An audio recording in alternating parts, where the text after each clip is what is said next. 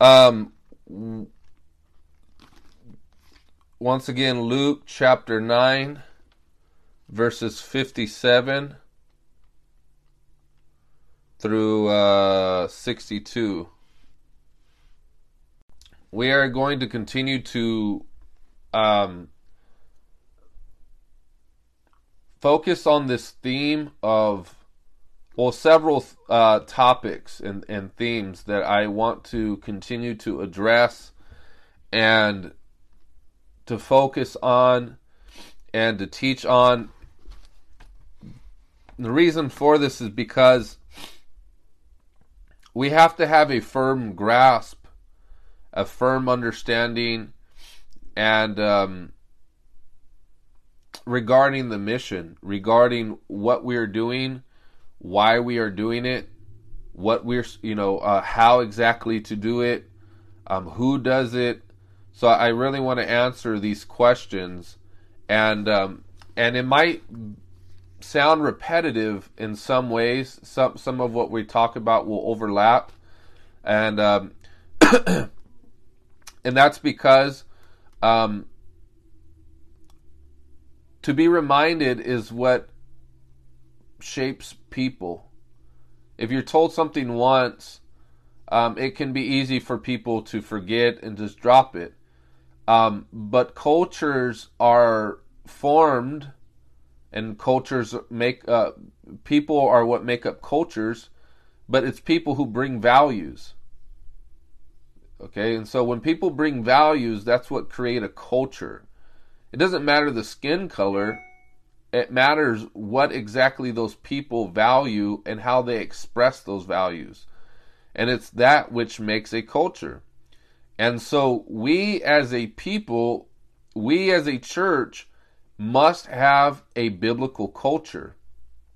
And there are churches that have certain cultures. And a lot of the cultures that they have are unbiblical. That's why you have pastors who are comedians behind the pulpit and they joke around. Like there's people they literally use the Bible to entertain people, and it's less of God isn't speaking, and it's a man who wants to draw a crowd and to keep a crowd, and how he does that is he basically becomes a religious clown. And so that is stemming from a culture.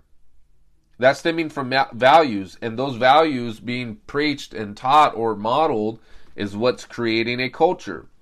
So, and there's churches that have a culture that is very teaching orientated, and you're going to find their people only having notebooks and pens, right? But that's the extent of their ministry. And I'm not saying that taking notes is bad, because I've asked that we would take notes, but there's no culture that values evangelism.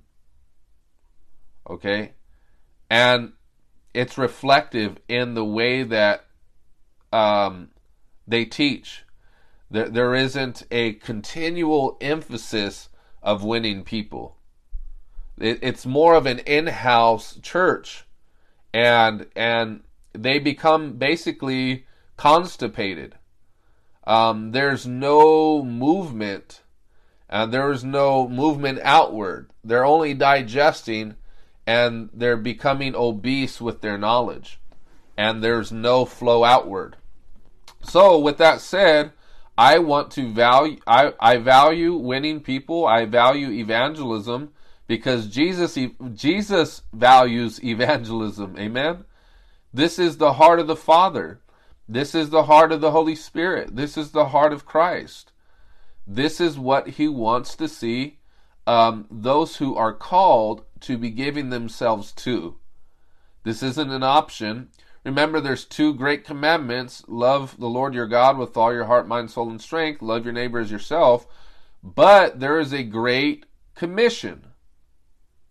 Right? And that great commission is one of the ways that we express love to humanity. Right? Because if we don't love humanity, we won't tell them that they can be forgiven of every single one of their sins, and that they can be spared from hell, that they can obtain everlasting life, right? It takes a lot of selfishness to not share this message. And so, with that said, that's a preface for why you're going to hear discipleship, kingdom advancement, evangelism, and stuff like that repetitively. Now, there's going to be different twists on it and different focuses in those broad categories, but it's something that we're going to continue to keep hearing because it has to become our DNA. It has to get ingrained into our DNA so that when those who surround you and come near you are going to hear you emphasize this. And so if they see you always emphasizing prayer, always emphasizing evangelism, always emphasizing discipleship, they're going to know if they don't like that, they're not going to spend very much time around you. If they want to obey that, then they're going to gravitate towards you. And so Luke chapter 9, verses 57 through 62, this is what the scriptures read, beginning at verse 57. And the title of this passage here from verse 57 through 62 in my Bible is The Cost of Following Jesus. And it reads, "As they were walking along the road, a man said to him, 'I will follow you wherever you go.' Jesus replied, 'Foxes have dens and birds have nests, but the Son of Man has no place to lay his head.' He said to another man, 'Follow me.' But he replied, 'Lord, first let me go and bury my father.' Jesus said to him, 'Let the dead bury their own dead, but you go and proclaim the kingdom of God.' Still another said, 'I will follow you, Lord, but first let me go back and say goodbye to my family.' Jesus replied, 'No one who puts a hand to the plow and looks back is fit for service in the kingdom of God.'" Now, I think it's a little misleading because it's not just the cost of following Jesus here. It's the cost of kingdom advancement.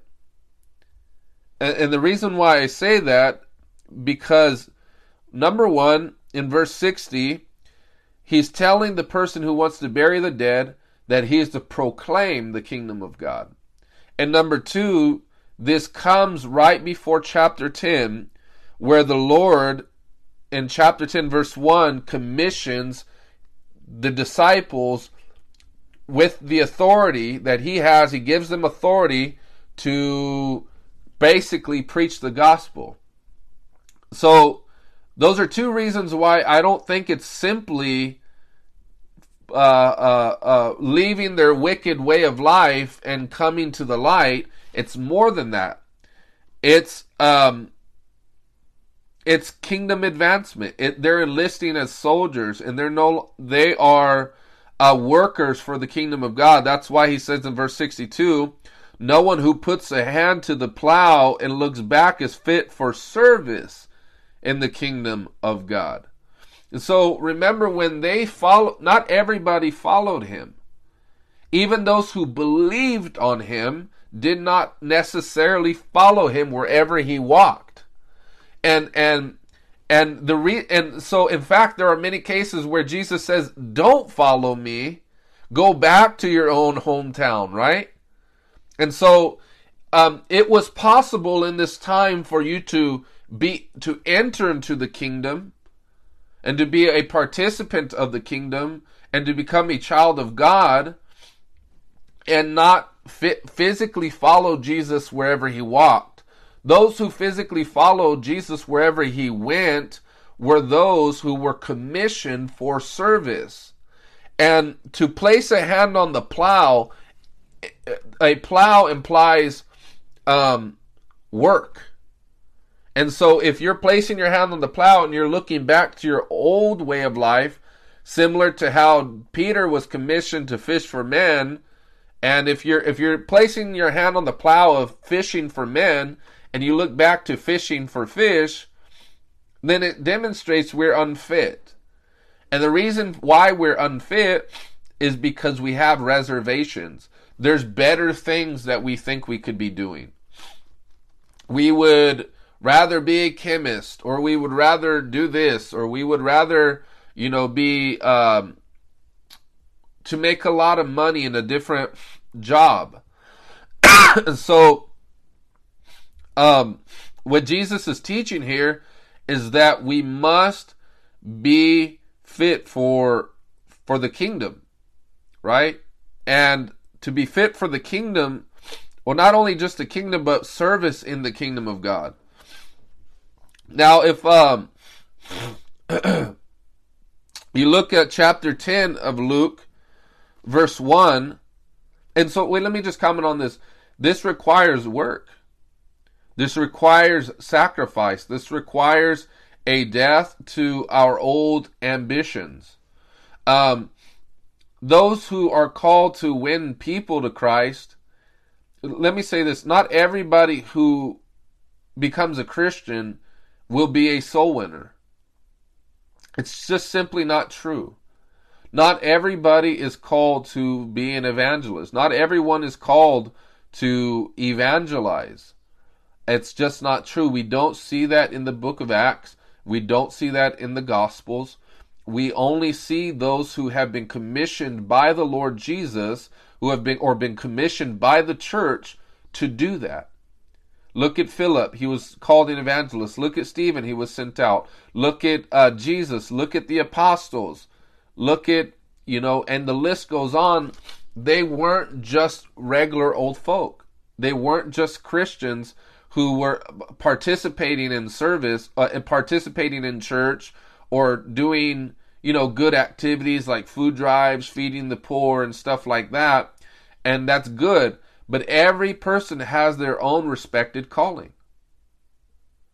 And if we, that's why it says in Ephesians chapter 4, that when Christ ascended on high, he gave some to be apostles. He gave some to be prophets. He gave some to be evangelists. If I only give some of what I have, that means I did not give all that I have. So if he gave some to the church to be pastors, then that means not all in the church are pastors. Amen? That means there are only some who do this. That doesn't mean that we don't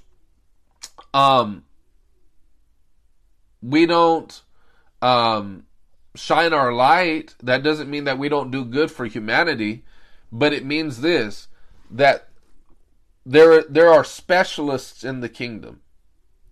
And those specialists are those who minister the word. This is why Peter and John said, it's not meet for us to leave the ministry of the word and prayers to wait tables. So what does that mean? There are Christians who can serve tables. It's fitting for them to serve tables because they have not been commissioned to minister the word. So there is a priority in the kingdom. There are services that are of a greater priority than others. And the ministry of the word takes front and center. It is the highest service that one can give themselves to. And so this is why Jesus is stressing so much importance to this and says, look, if you think you got better things to do, as valid as they even seem in the flesh, like burying my own father, like, man, can I have a bit of sympathy? I got a bit. He says, very plain and simple. If you're looking back, you're not fit for the king. You're not fit for service in the kingdom of God. This is serious business. And so what I see here in Luke chapter 9 at the end, he's actually discouraging people from even participating because he knows the level of character, sacrifice, and determination is required for this service. Imagine if I became a soldier and I enlisted in the army, and then once I was commissioned to battle, and I have my gun, and I'm there firing at the enemy, and the enemy starts to fire back, and I say, I kind of enjoyed my home. I want to go back, and I start running, I start retreating. I'm unfit, right? You have to count the cost. And so, in Luke chapter 10, verse 1, Jesus, the word of the Lord reads, "After this, the Lord appointed 72 others." Notice though, this at the end of chapter 9, we see a discouragement. Look, if you got better things to do, go do those things. And then here come in chapter 10, it says, after this, after what? After the Lord pressed them and on what they really valued. Then the Lord appointed 72 others and sent them 2 by 2 ahead of him to every town and place where he was about to go. He told them, "The harvest is plentiful, but the workers are few. Ask the Lord of the harvest, therefore, to send out workers into his harvest field. Go. I am sending you out like lambs among wolves. Do not take a purse or bag or sandals, and do not greet anyone on the road." So what we see here is that Jesus commissions them, right? It's a very simple command, but the command was go. And so they didn't have an option at this point to stay. Jesus is giving them their marching orders and are telling them, this is your description as laborers in the kingdom. And he says he's sending you out like lambs among wolves. So this isn't for the faint of heart. This isn't for the discouraged. This isn't for the double-minded. This is for those who have said, you know what, this is a dangerous thing. This is a costly thing. This is, I'm going among wolves, so I'm not going to be readily received by everybody. But this is what God wants me to do. There is no looking back.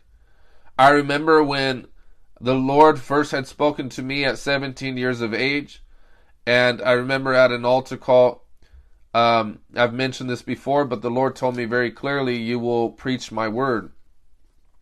This was before I really knew very much about the gifts. I didn't know very much about prophecy or anything like that at that time. I hadn't even experienced anybody give a prophetic word. I hadn't seen it just yet. Although I did speak in tongues at the time, because this was like weeks after I got saved. But I heard God very clearly.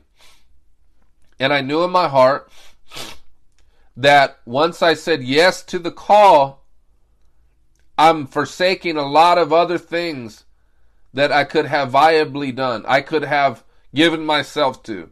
I could have pursued other things, other careers, but the call is a great call, and I'm commanded. Paul says, "Woe unto me if I don't preach the gospel." He says, "Knowing therefore the terror of the Lord, we persuade men." We persuade them knowing the terror of the Lord.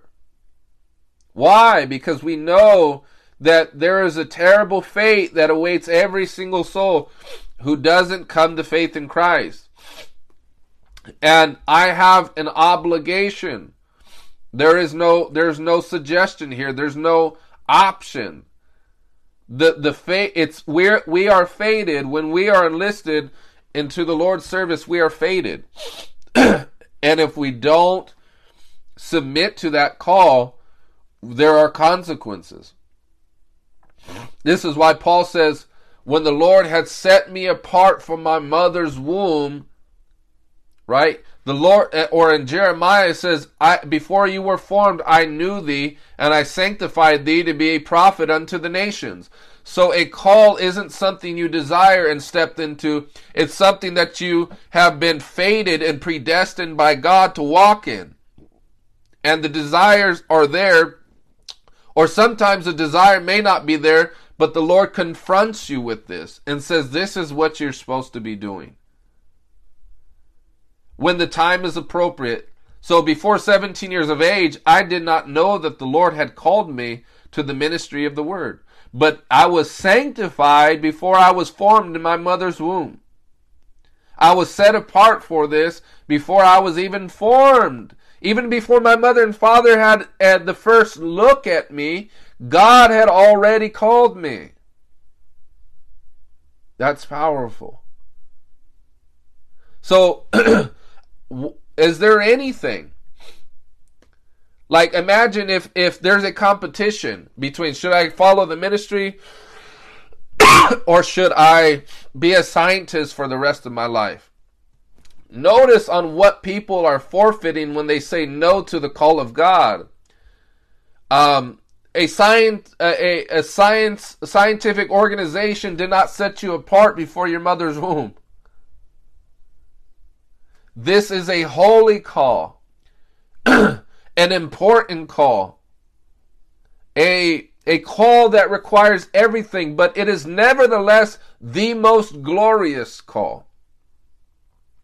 Charles Spurgeon said that if the Lord has, and let me replace it with soul winner, if the Lord has called you to be a soul winner, don't stoop down to become a king.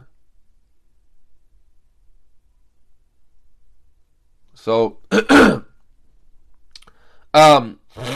but Jesus is saying, look, the harvest is plentiful. I remember Leonard Ravenhill said, you know, a lot of the ministers today, they're always fishing in the same pond with high-tech equipment. No, he says they're fishing in a toilet bowl with the high-tech fishing equipment.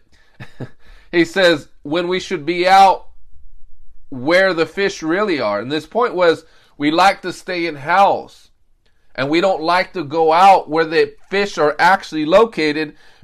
And so what happens is, you know, there's a bunch of programs and stuff that churches try to introduce in order to keep people, because no one's being added because they're not doing anything to advance the kingdom. But Jesus is actually saying, look, the harvest is plentiful. There is a lot of harvest. And in fact, the workers are very few. So why is it that we don't survey all that's available and say, look, there's so much harvest to bring into the barn house? And the barn house is representative of God's house. Let us use this high-tech fishing equipment, so to speak, and begin to go to that harvest. Begin to reap in a harvest. Begin to fish for men. Begin to welcome in the lost sheep. So I wanted to, at this moment, ask that we turn to Matthew chapter 9. I want us to see the motivation that Jesus had for winning people. Matthew chapter 9, verse 35 through 37. It reads, Jesus went through all the towns and villages, teaching in their synagogues, proclaiming the good news of the kingdom and healing every disease and sickness. When he saw the crowds, he had compassion on them, because they were harassed and helpless like sheep without a shepherd. Then he said to his disciples, the harvest is plentiful, but the workers are few. Ask the Lord of the harvest, therefore, to send out workers into his harvest field. So, what do we notice here? Jesus did not tell his disciples to campaign a church. Say, hey, you know, come to our church. We got, you know, we're going to have a potluck. He didn't say, hey, you know, come to our church because we're going to have a comedian, and we're very seeker friendly. No, he actually went where they were. Verse 35, he says he went throughout through all the towns and villages and teaching in their synagogues. So he went to where they were at. He went into the marketplace. So it's kind of like he didn't expect people to go into into the church. He expected his people, his disciples, to go out to where they're at. And so that's why it's very risky. That's why it is a call that requires God's help and God's wisdom and God's power, is because we are interrupting their systems. We are interrupting and infiltrating where they're located. And there are going to be people who receive us, and there will be people who don't. It's like the apostles in the book of Acts, when they went to preach, and like Apostle Paul, when he had gone to among the Greeks and preached in Mars Hill. He went where they were located, where they disputed and debated all these different ideas. So he went on their turf, right? Or the slave girl who was practicing divination and witchcraft. He went where they were at, and as a consequence, their idol markets became closed down. Philip went where they were at. So that's how you reach. You got to go into the devil's territory, right? And so what were they doing? He says, proclaiming the good news of the kingdom. So the good news is the word euangelion, and it means gospel. So they were preaching the gospel of the kingdom. And that's where we get the word evangelist. Evangelist comes from the word good news. So that's what we are doing, is proclaiming the good news of the kingdom, healing every disease. But notice in verse 36, when he saw the crowds, isn't that what we want? So in the one sense, a lot of these Instagram influencers are bad for wanting the crowds, because they want attention. They want to grow a channel. They're not looking to grow the kingdom. They're looking to grow their channel because they have selfish ambition. Right? There's nothing wrong if a channel grows. It depends on why you want it to grow. Do you want to actually make disciples, or do you just want to have this platform and you're proud of that platform? Right? So it's kind of like the disciples who were happy when they cast out demons, and Jesus said, don't rejoice in this. Rejoice rather that your names are written in the Lamb's book of life. But now, if I rejoice that someone was set free from the demonic, then that's an appropriate reason for me to rejoice. Why? Because someone that I love and care for are set free from the bondage of that wicked one. Rather than, look at me, I'm casting out demons. It's, no, this person is in bondage. And if that person is set free, it's a glorious reason to rejoice. You know, I was watching just recently A.A. Allen, some of the classics. He's an evangelist who used to have the old school tent meetings. And this poor guy, man, he was absolutely harassed and tormented by demons. And when the man had come up, he was a grown man, but he sounded utterly terrified. He said, Brother Allen, help me. It's choking me. You know, and he sounded like a kid, terrified for his life. You know, you could hear the terror in his voice. They're oppressed. And A.A. Allen says, you wicked devil, you come out of this man. And the man was set free. Hallelujah. There was another instance where I seen this woman. It was also through A.A. Allen's ministry. Hold on. It was also through A.A. Allen's ministry.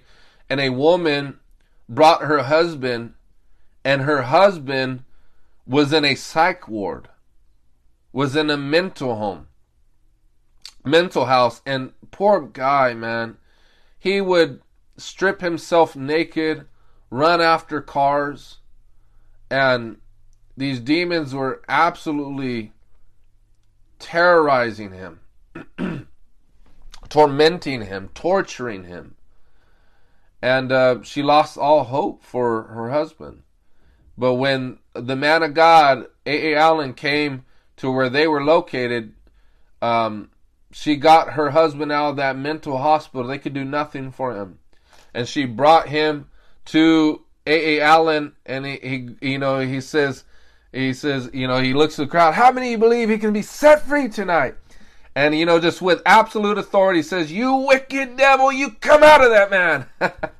And his mind was restored. Hallelujah. Those demons came out, and that man was restored, and that marriage was restored because that demon had to get out. It was evicted. And does that not, our hearts welled up like Jesus when he saw the crowds? He had compassion on them because they were harassed and helpless like sheep without a shepherd. Harassed. No one to set them free. No one to liberate them.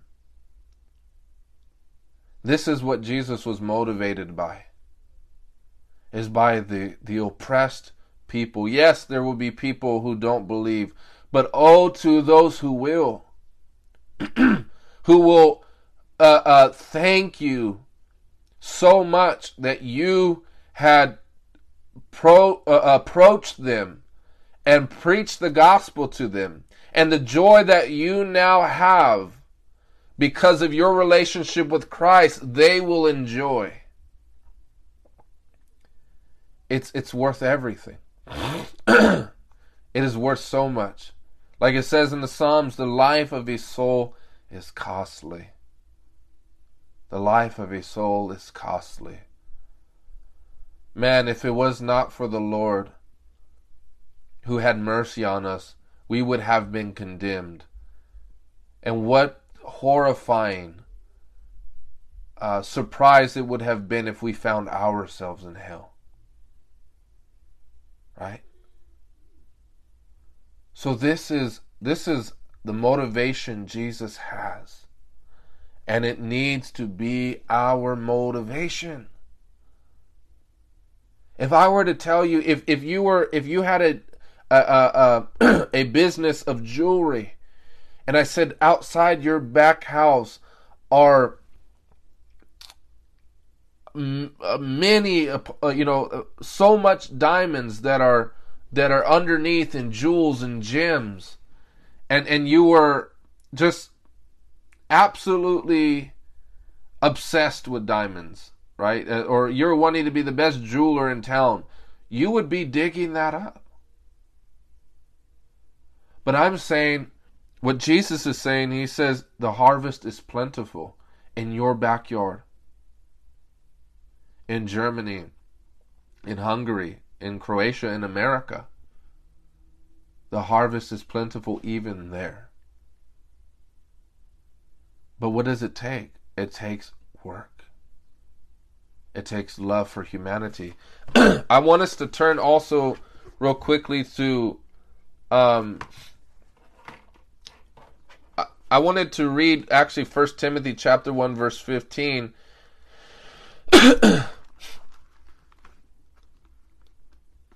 Real quick. Here is a trustworthy saying that deserves full acceptance. Christ Jesus came into the world to save sinners, of whom I am the worst. But for that very reason I was shown mercy, so that in me, the worst of sinners, Christ Jesus might display his immense patience as an example for those who would believe in him and receive eternal life. So Jesus came into the world to what? He came into the world to save sinners. That is the desire that God has for humanity. And then if we look in Luke chapter 15, Luke chapter 15, verse 1 through 10, this is what it means that Jesus had compassion on them. Look at a parable that reflects the heart of the Father, reflects the heart of Jesus. Now the tax collectors and sinners were all gathering around to hear Jesus. See, this is why I don't... Okay, so a lot of street preachers... once again, I want to make it very clear that I'm not against street preaching. I'm against obnoxious, self-righteous, powerless street preaching. Because normally what happens is people are repelled by that, by self-righteous and angry preachers. And no one ends up coming around them.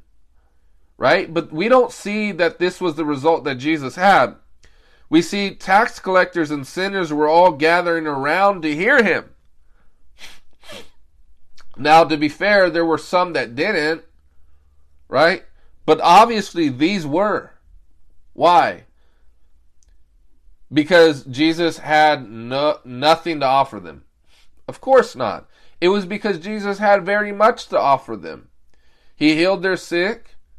He brought healing to their hearts. He preached forgiveness. He cast out their demons.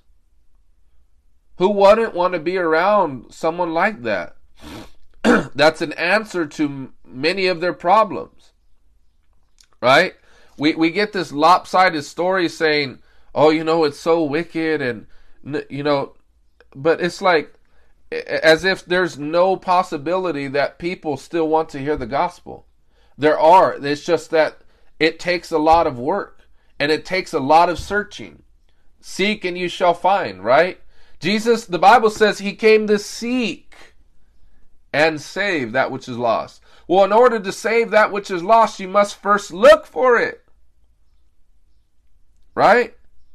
And that searching can be a difficult exploration, a difficult search. But the Pharisees and the teachers of the law muttered. Kind of like the cessationists. Oh, they believe they have gifts today. Blah, blah, blah. Who do they think they are? They always want to mutter and speak against, anyways.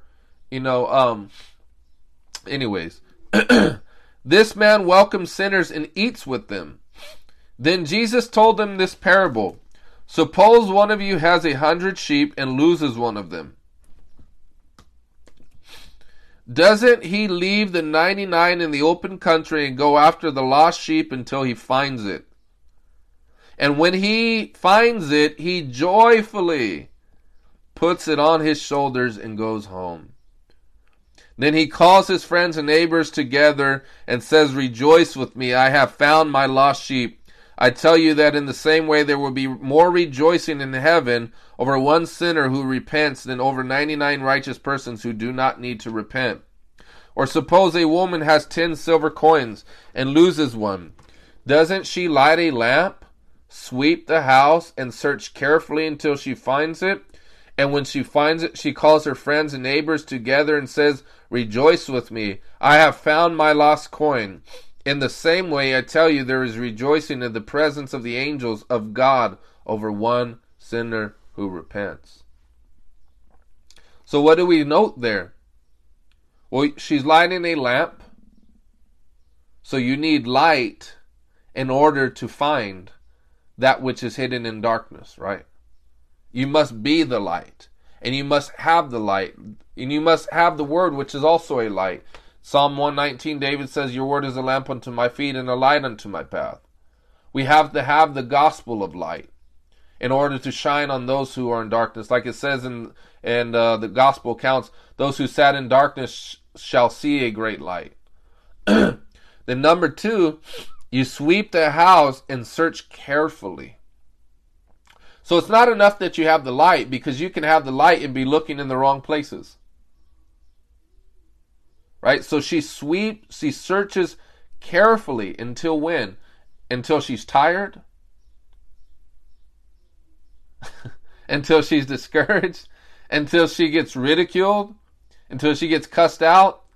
Until she sees no results? No, until she finds it. Right?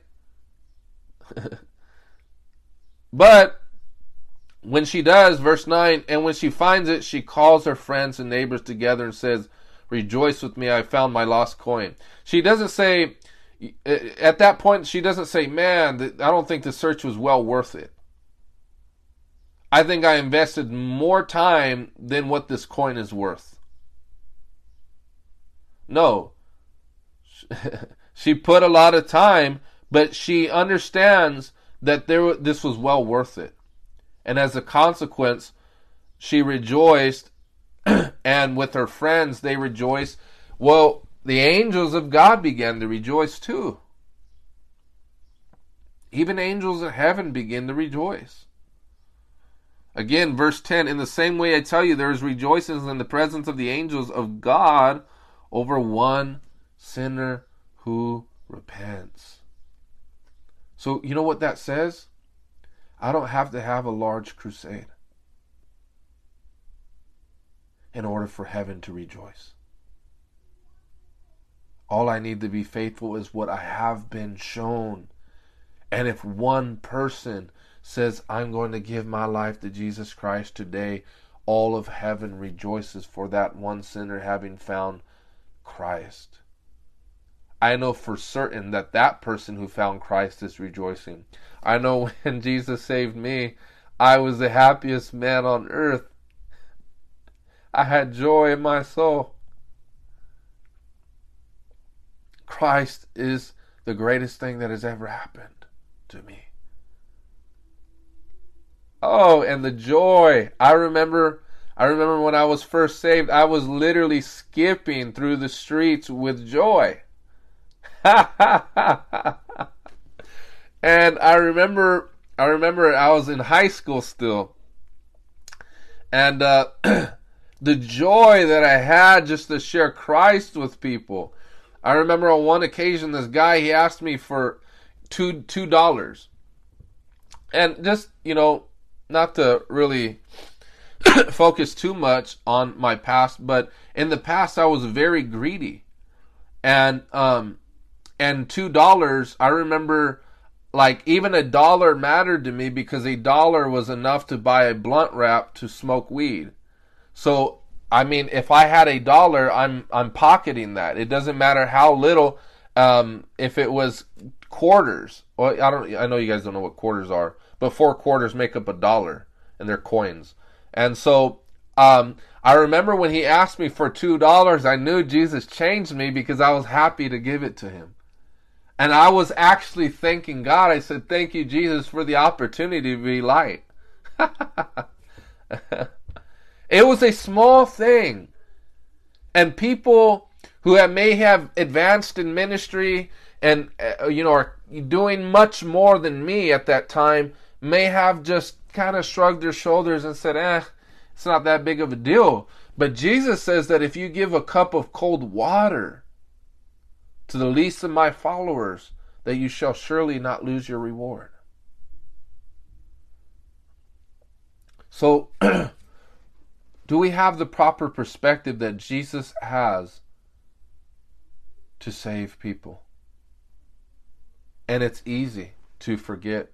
It's easy to look at their wickedness and to say, you know what? I really don't want to do this anymore.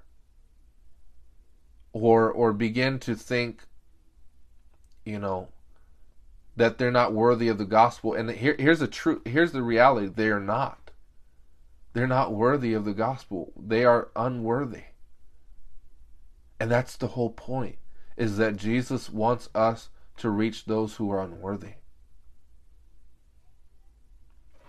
Like it says, if you turn real quick to Titus chapter 3,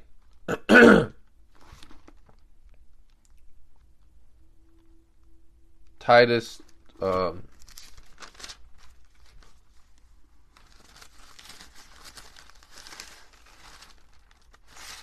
I can find it.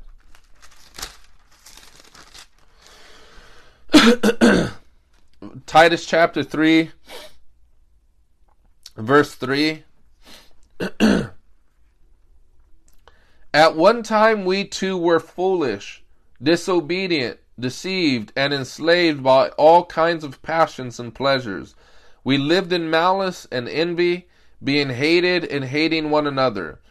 But when the kindness and love of God our Savior appeared, He saved us not because of righteous things we had done, but because of His mercy. He saved us through the washing of rebirth and the renewal by the Holy Spirit, whom He poured out on us generously through Jesus Christ our Savior, so that having been justified by His grace, we might become heirs, having the hope of eternal life. This is a trustworthy saying, and I want you to stress these things, so that those who have trusted in God may be careful to devote themselves to doing what is good. These things are excellent and profitable for everyone. So we see there that we once too were foolish. We were being deceived and enslaved by all kinds of passions and pleasures. We lived in malice and envy, being hated and hating one another. Right? So, but don't we get forgetful?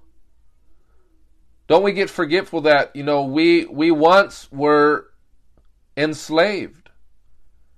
At one time in our lives, we were without Christ. And so we should have that perspective when preaching the gospel to people. That, hey, I once was here. I sometimes I have to check myself because I love my space. I love just getting into prayer, hearing worship music, and having cleanliness around me, no worldliness and stuff like that. And obviously we need to have that in our homes. But, sometimes I get my heart a little upset because I live around a bunch of sinners. And they're playing their loud rap music, or they're smoking weed. I smell weed out there. I'm seeing drug sales and all this stuff. And so I tend to get a bit upset, but hey, I too was there. And we having come out of darkness should know, we didn't know at that time. Yes, they will still be held accountable to their sin, but nevertheless, they're being oppressed by demons, they're deceived, they're in darkness. Like I was listening to a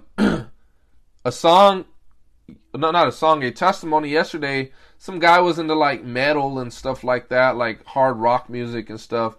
And I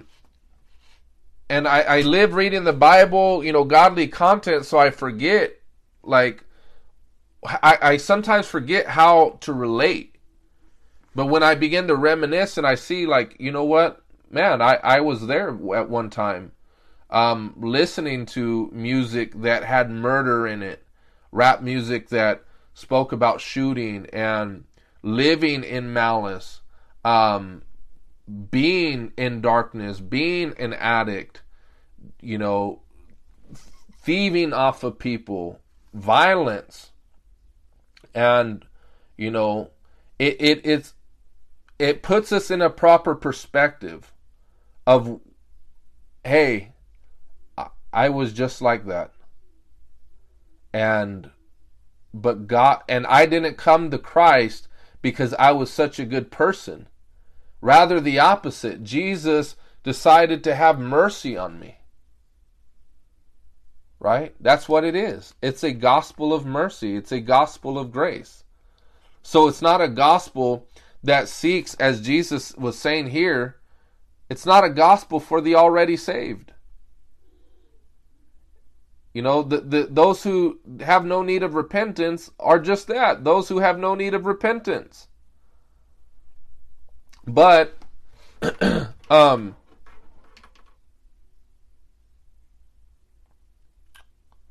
me, does that make sense? Yes, amen.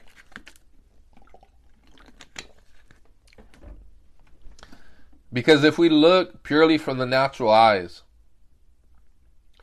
we're going to avoid, we will avoid telling people like that.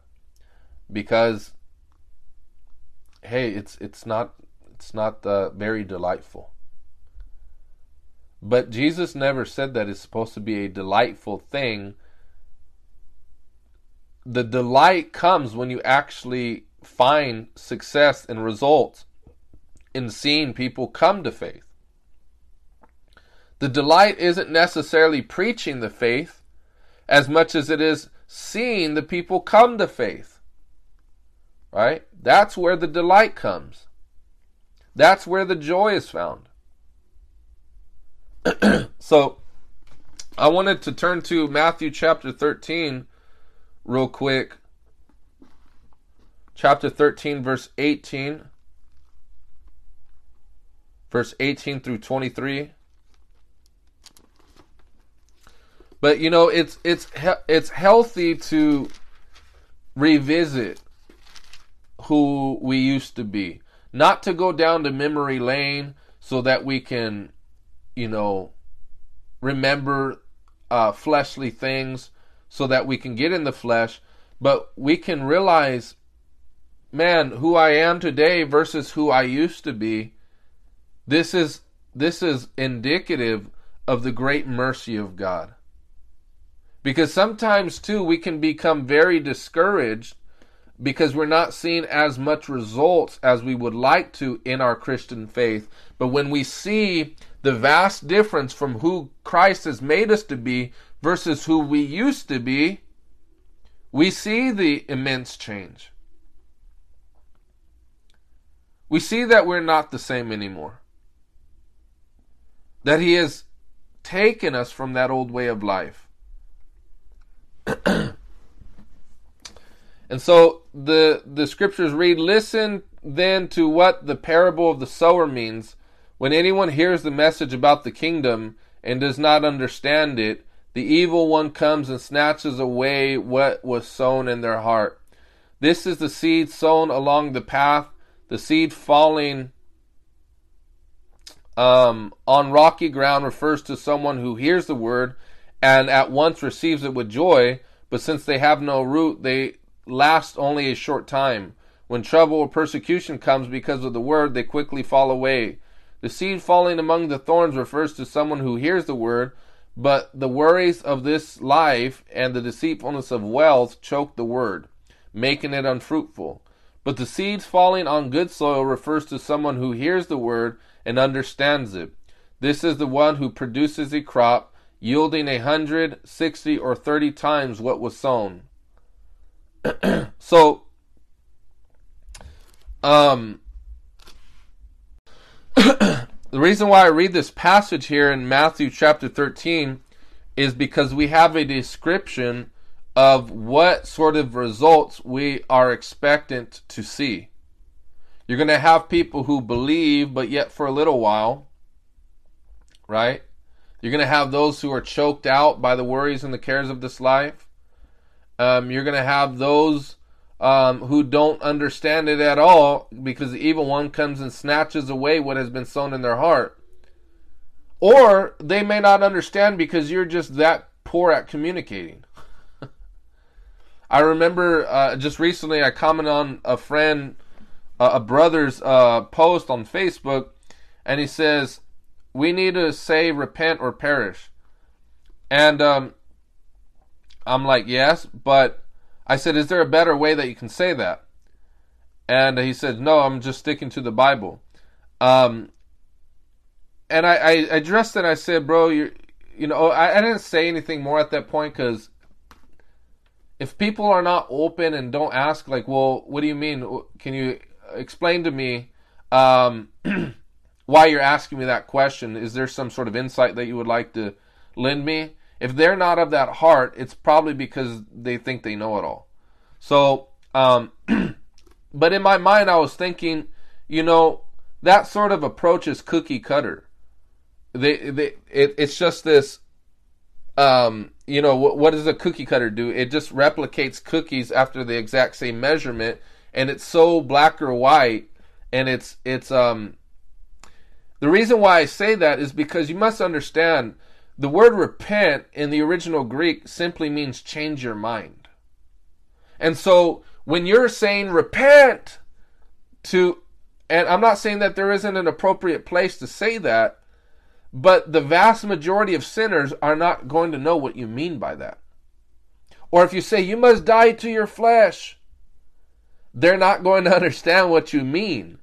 So you either at that point say, I'm going to just literally say this, or I'm going to communicate the thought behind what the New Testament writers intended to communicate when they said the word repent. It was this: hey, change your mind about the kingdom that you're under. Change your mind about the way that you're living. And accept the teachings of the Lord Jesus. Right? That's what it basically means to repent. Is you're changing your mind about everything. About the way you view Jesus. About the way you view sexuality. About the way that you view the world. About the way that you view yourself. It begins with the change of mind. And the Bible says in Psalm 51, David says, then will I teach sinners in the way. Notice the word teach. He says, I will teach sinners in the way, and sinners shall be converted to you. So in other words, there is a need for our message to target their conscience, because it doesn't matter how loud, like Ray Comfort said, it doesn't matter how loud our bang is. If it doesn't reach the target, we've missed the point. So sometimes people can fail to come to an understanding, not because the devil is so crafty, although that is a very legitimate reason why many don't come to faith, but because we are poor communicators. Because let me just say this. How successful will I be to preach to an American in Croatian or Hungarian? It's not going to be really successful, because they don't know what I'm talking about. Right? You have to use the language that they understand. That doesn't mean that you have to adopt their vocabulary and start using their slang and their terms, but it simply means this: remove every linguistic obstacle as much as possible. If there's anything that I say that becomes an obstacle, that the Word of God doesn't require for me to say, then I'm going to remove that obstacle so that they can plainly and simply understand the Scriptures.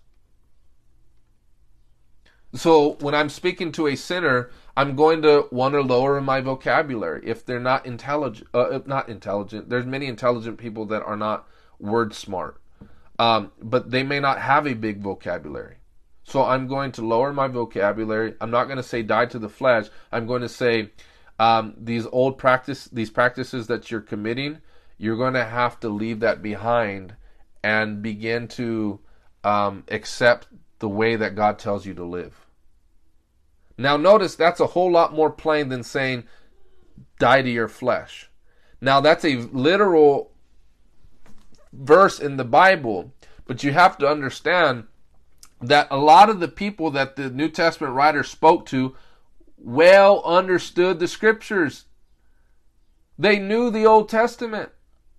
So they're not speaking to people that are illiterate in the Bible. It's like me going to among the Catholics who know their Bible. I can speak the language because we understand each other. Do you get that? Or if I'm speaking to a philosopher, I can begin speaking about informal fallacies and errors in logic, and I can speak that sort of philosophical terminology because he understands my language. And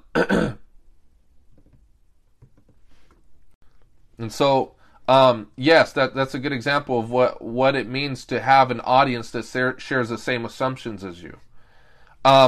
But nevertheless, as we look in the parable of the sower, we have four different responses. But the point but I want us to focus on is this. There are more ways you can, there are more discouraging results than there are encouraging results. The discouraging results are people are falling away because of persecution, or choked out by the worries and cares of this life, or they don't come to faith because they don't understand. So there are 3 discouraging results. And so that means there are more discouraging results than there will be encouraging results. But we do it all for the encouraging result that people will come to faith because they will produce either 100, 60, or 30-fold. Why? Because Jesus wants fruit. The harvest is plentiful, but the laborers are few.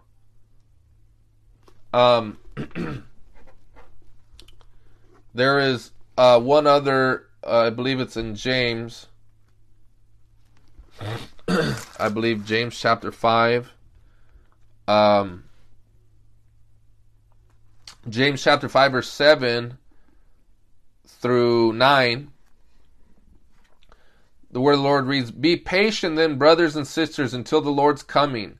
See how the farmer waits for the land to yield his valuable crop, patiently waiting for the autumn and spring rains. You too must be patient. You too be patient and stand firm, because the Lord's coming is near." Oh, that's it. Just through 8. But notice, the farmer is the Lord, and he's patiently waiting for the land to yield its valuable crop. So what does this imply? This implies that the Lord values a harvest.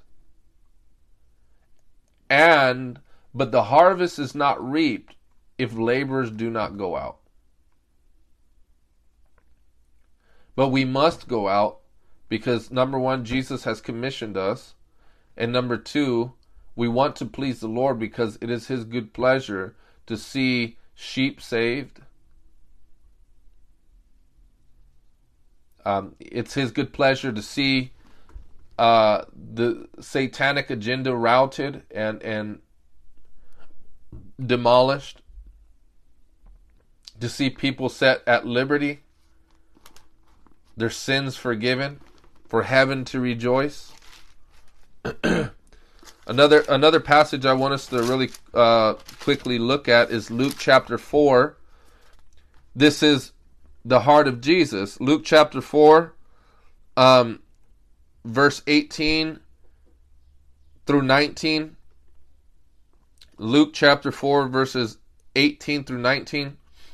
"The Spirit of the Lord is on me, because He has anointed me to proclaim good news to the poor. He has sent me to proclaim freedom for the prisoners and recovery of sight for the blind, to set the oppressed free, to proclaim the year of the Lord's favor." Right? So that's the heart of Jesus. That's why He was commissioned into this world, to preach the gospel to the poor. It doesn't mean just financially poor. It means those who are spiritually poor, spiritually destitute, those who know they need a Savior, those who know they want out. "He has sent me to proclaim freedom for the prisoners and recovery of sight for the blind." I recall at 15 or 16 being enchained, being incarcerated, being a prisoner, literally, with shackles on my hands and on my ankles and around my waist, chained up with the several other inmates, being told, having all your rights taken from you. You're now property of the state. My dad had at that point no say of where I went, what happened to me. I was literally property of America, property of the state. I was just a number now, and yet, and so I relate to this in that it's oppressive. But we can all relate in this sense that we were all prisoners to sin. And today there exists many prisoners of sin who don't want to be imprisoned anymore. And it's for that express purpose why Jesus had come, to set the oppressed free, to proclaim the year of the Lord's favor. And so, let me just ask that we turn to one last passage, and this last passage will, so we've talked about the cost of entering into the Lord's service, of gospel service, of ministry service, and the motivations for why we should want to, because Jesus was motivated to set at liberty those who were harassed like sheep without a shepherd. He was moved with compassion. And we've seen that in the parable of the sheep, the lost sheep and the lost coin, right?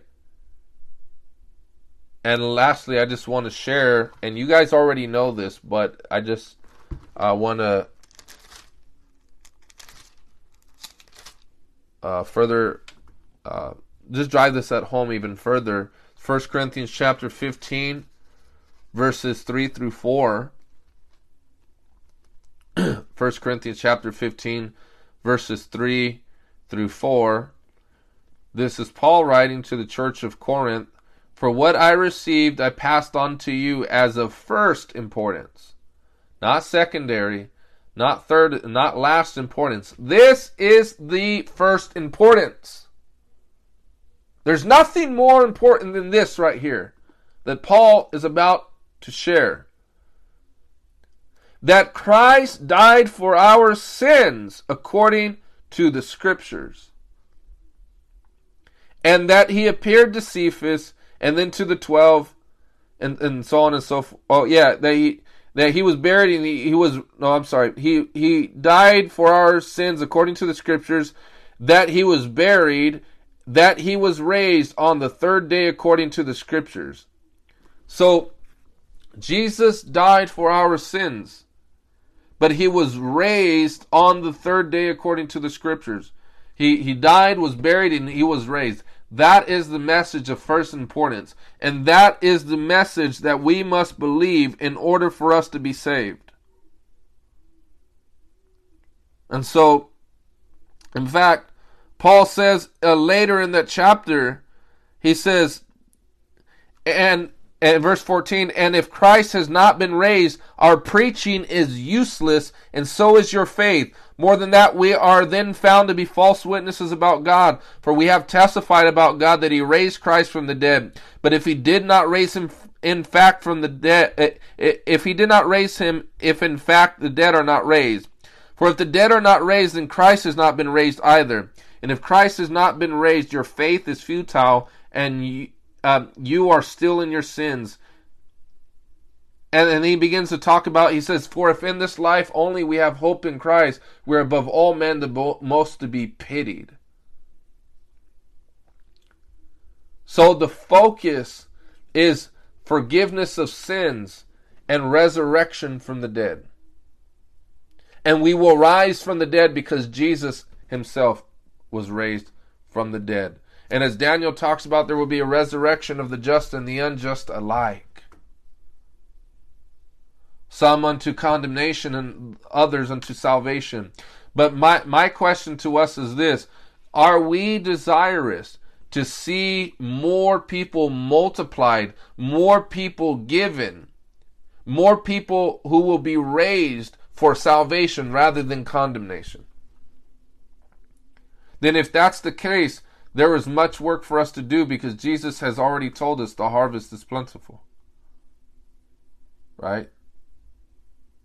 And that's the message we preach. That's the message that people are saved by. In fact, I know I said this was the last passage, but I want to read one other one. 2 Timothy chapter 4, verse 1, beginning at verse 1. No, I'm sorry. Yes, verse 1. In the presence of God and of Christ Jesus, who will judge the living and the dead, and in view of his appearing and his kingdom, I give you this charge. So Paul is telling Timothy, He doesn't just say, I give you this charge. I'm commanding you something. But he says, in light of God's presence and of Christ Jesus who will judge the living and the dead. And remember, this is Paul's last letter. This is the last chapter of the last letter that he will ever write because he's about to die. So he's communicating the most important thing. And this is the charge. Preach the word, be prepared in season and out of season, correct, rebuke, and encourage with great patience and careful instruction. For the time will come when people will not put up with sound doctrine. Instead, to suit their own desires, they will gather around them a great number of teachers to say what their itching ears want to hear. They will turn their ears away from the truth and turn aside to myths. But you keep your head in all situations, endure hardships, do the work of an evangelist, discharge all the duties of your ministry. Do you see that? He doesn't say, preach up until the point that people don't want to listen. No, in fact, he says, for this reason, you do need patience because people will not listen. It's not an excuse to stop going. It's a reason to keep going.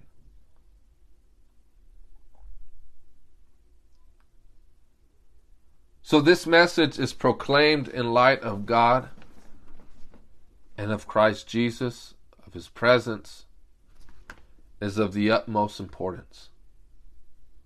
So do you see why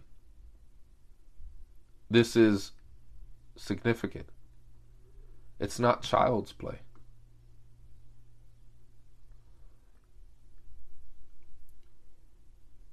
We have basically been commissioned to tell dead men, to command dead men to come out of their spiritual graves.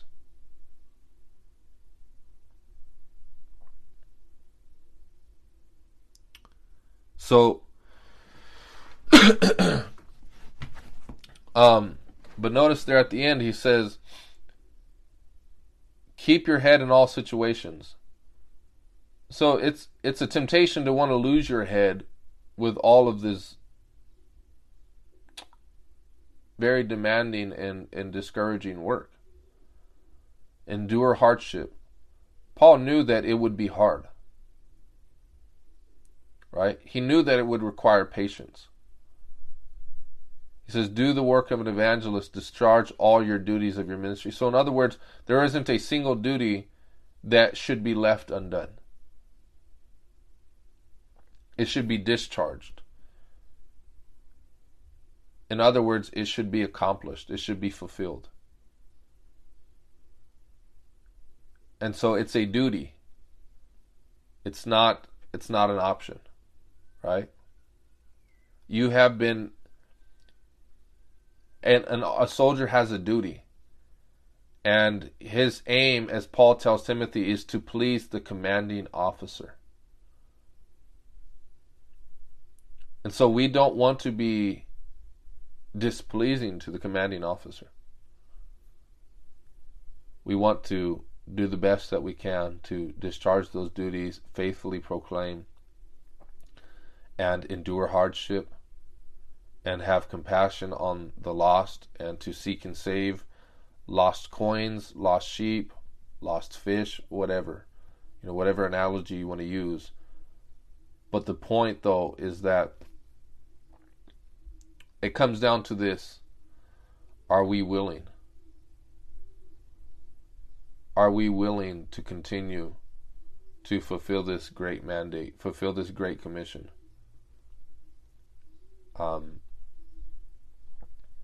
So